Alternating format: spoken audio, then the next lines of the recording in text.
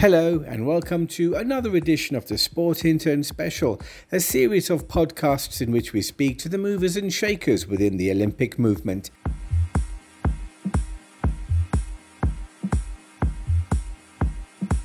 In this episode, we speak to one of the most influential people in Olympic sports. He began his career playing tennis before becoming involved in the administration side with the International Tennis Federation. Today, he is the president of ASOIF, the Association of Summer Olympic International Federations.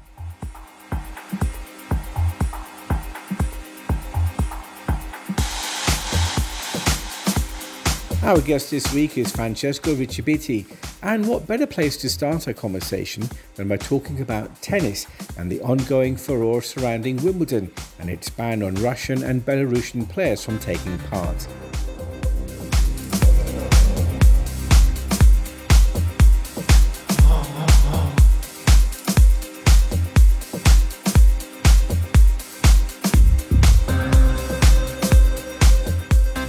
Many people say sport should not have to do with politics. In my opinion, sport is politics because the relevance in the society of sport today has grown so much that we cannot escape our duty and our responsibility. So in what we should be avoided greatly is that politics use sport. But I believe Wimbledon is a very, very important entity, and surely they decide in their own independence, obviously consulting the government, the UK government, but I would not envisage this as an interference. Surely this is a consensus, and I believe that we have to respect this decision. When you talk about sanctioning individual people, you are never right. So it's very difficult to say because the individual have never there is full responsibility for what is happening. But the situation is very serious, and also sport has to act according also to the IOC recommendation. All the international federations have done their best. We have to be careful. We have to be vigilant but in Europe, at least, the tradition is that sports has to interact.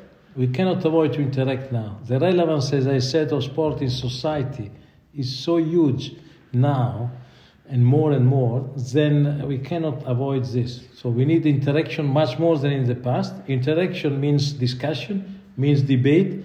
That doesn't mean all the time interference. We have to safeguard a sort of self-determination, I would say, more than autonomy. Autonomy is a word that perhaps is too strong and is not anymore realistic.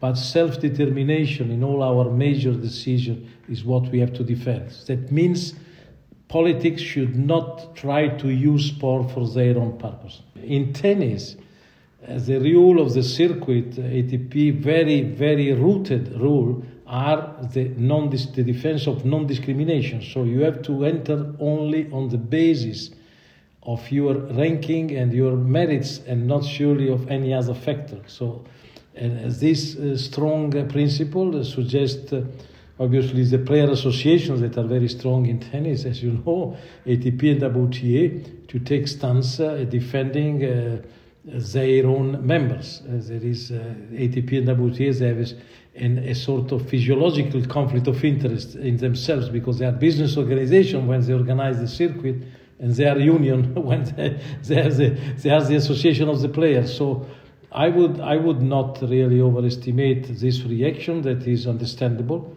I also respect the decision of Wimbledon. So you are never right when you take decision and sanction with individual. You've been in this role since 2013, and I suppose you've probably had to have one of the toughest challenges, having to deal with the whole scenario with COVID when we had the lockdown.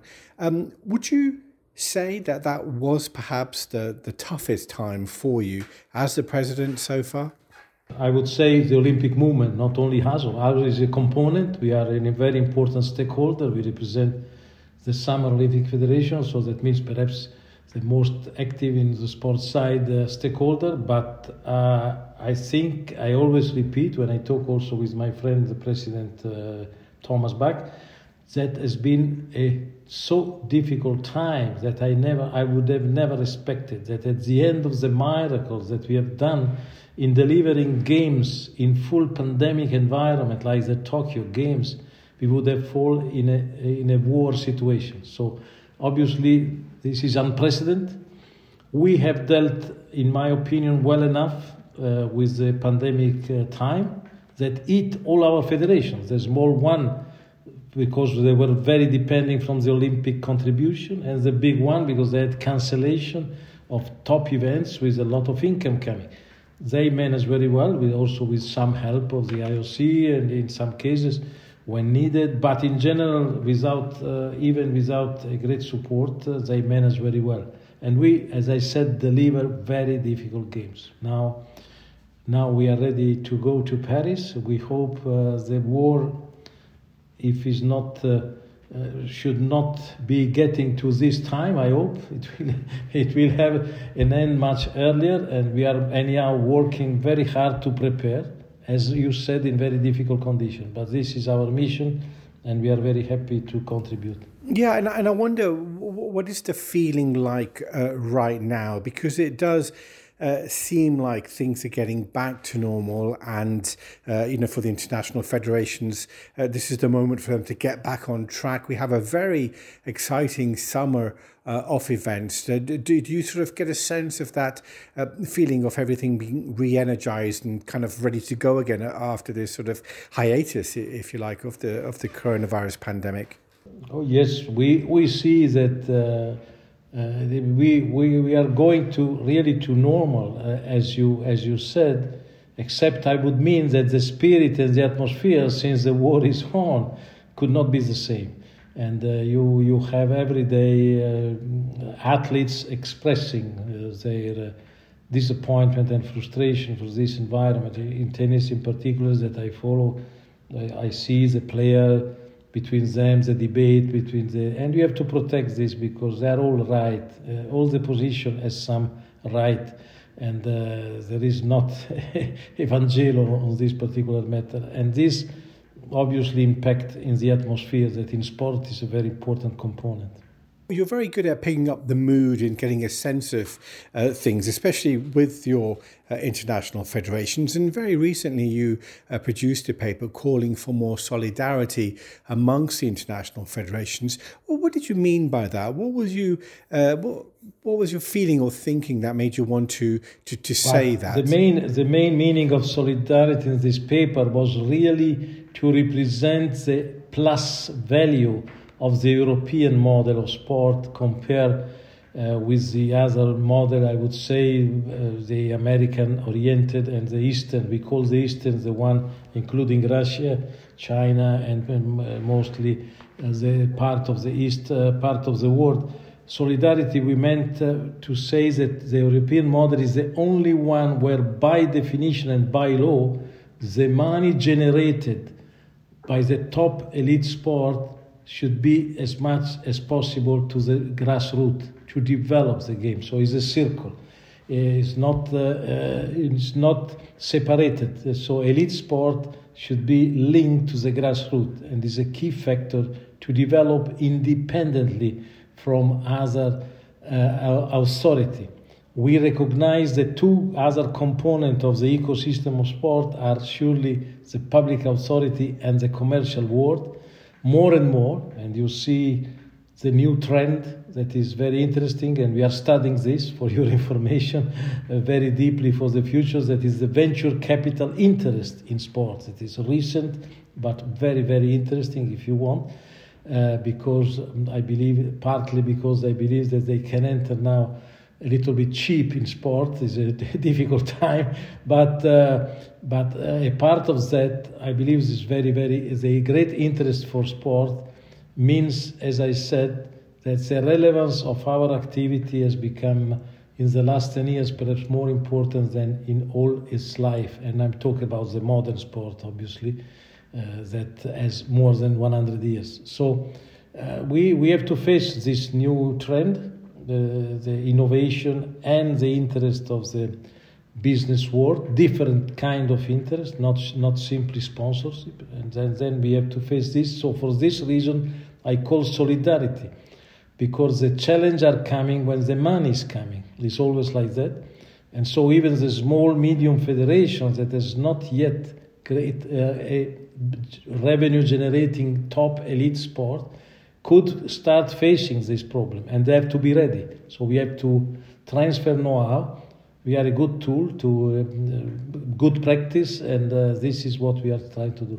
And are you sort of getting any feedback from, I guess, certainly the smaller international federations regarding that, and in terms of the innovations, or perhaps do you sense that there is a kind of a resistance to the model that you are supporting? Both factors that you say are there. We should maximize the first one and minimize the second one. But anyhow, obviously, we have to live with that. The nature of sport is also a little bit conservative, I would say, in my long experience in sport. So I believe that we have to live with that.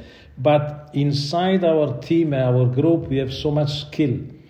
Solidarity is a concept that is more and more trendy in our world, and I believe that in each problem, in each big issue that we see coming, we have a great attention, obviously by the big federation that has more resources, more time, more people, but a great attention, I can say, from the small federation. As I said, the newcomer in the Olympic program, for instance, that are relatively small federation, are perhaps between the ones that are more careful to what's going on. And they are very, very sensitive to any message that we try to send to help them. And of course, because of the lockdown that was imposed on sport, a lot of federations are facing promotional challenges, but as you say, are also coming up with a lot of innovation and ideas. How much can you help them and support them in dealing and sort of confronting head on the sort of external funding challenges that they face? Oh yes, I believe that there are good signs. We should take also the positive side of the negative, and I would say that the COVID has done two great things. It has been an accelerator of the existing trend in any sense, and on the other side has been an enabler of looking at change inside, and change I would say in three categories: structure and organization, sport itself, and innovation in terms of technology.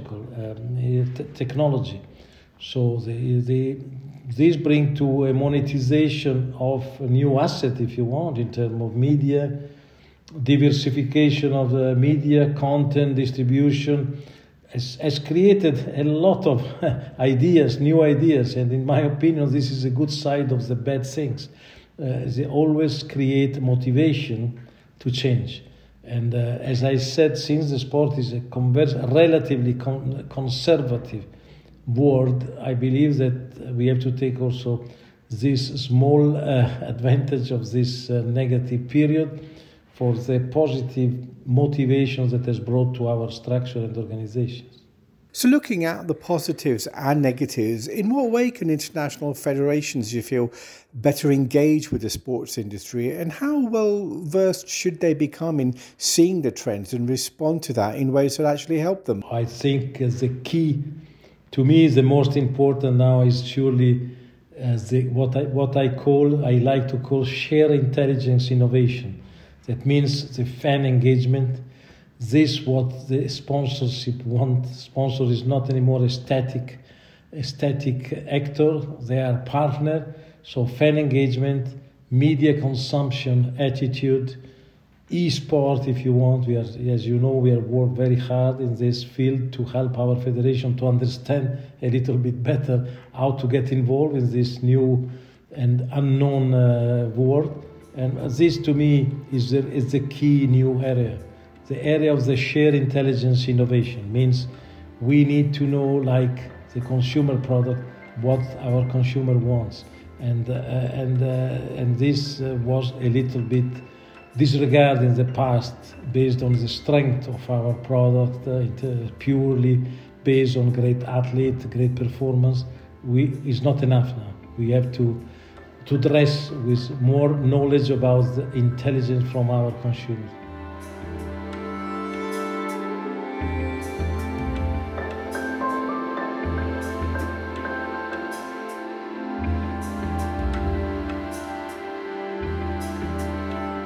Well, that was Francesco Ricci Bitti giving us his thoughts, and next week we'll hear part 2 of our conversation with the ASOIF president.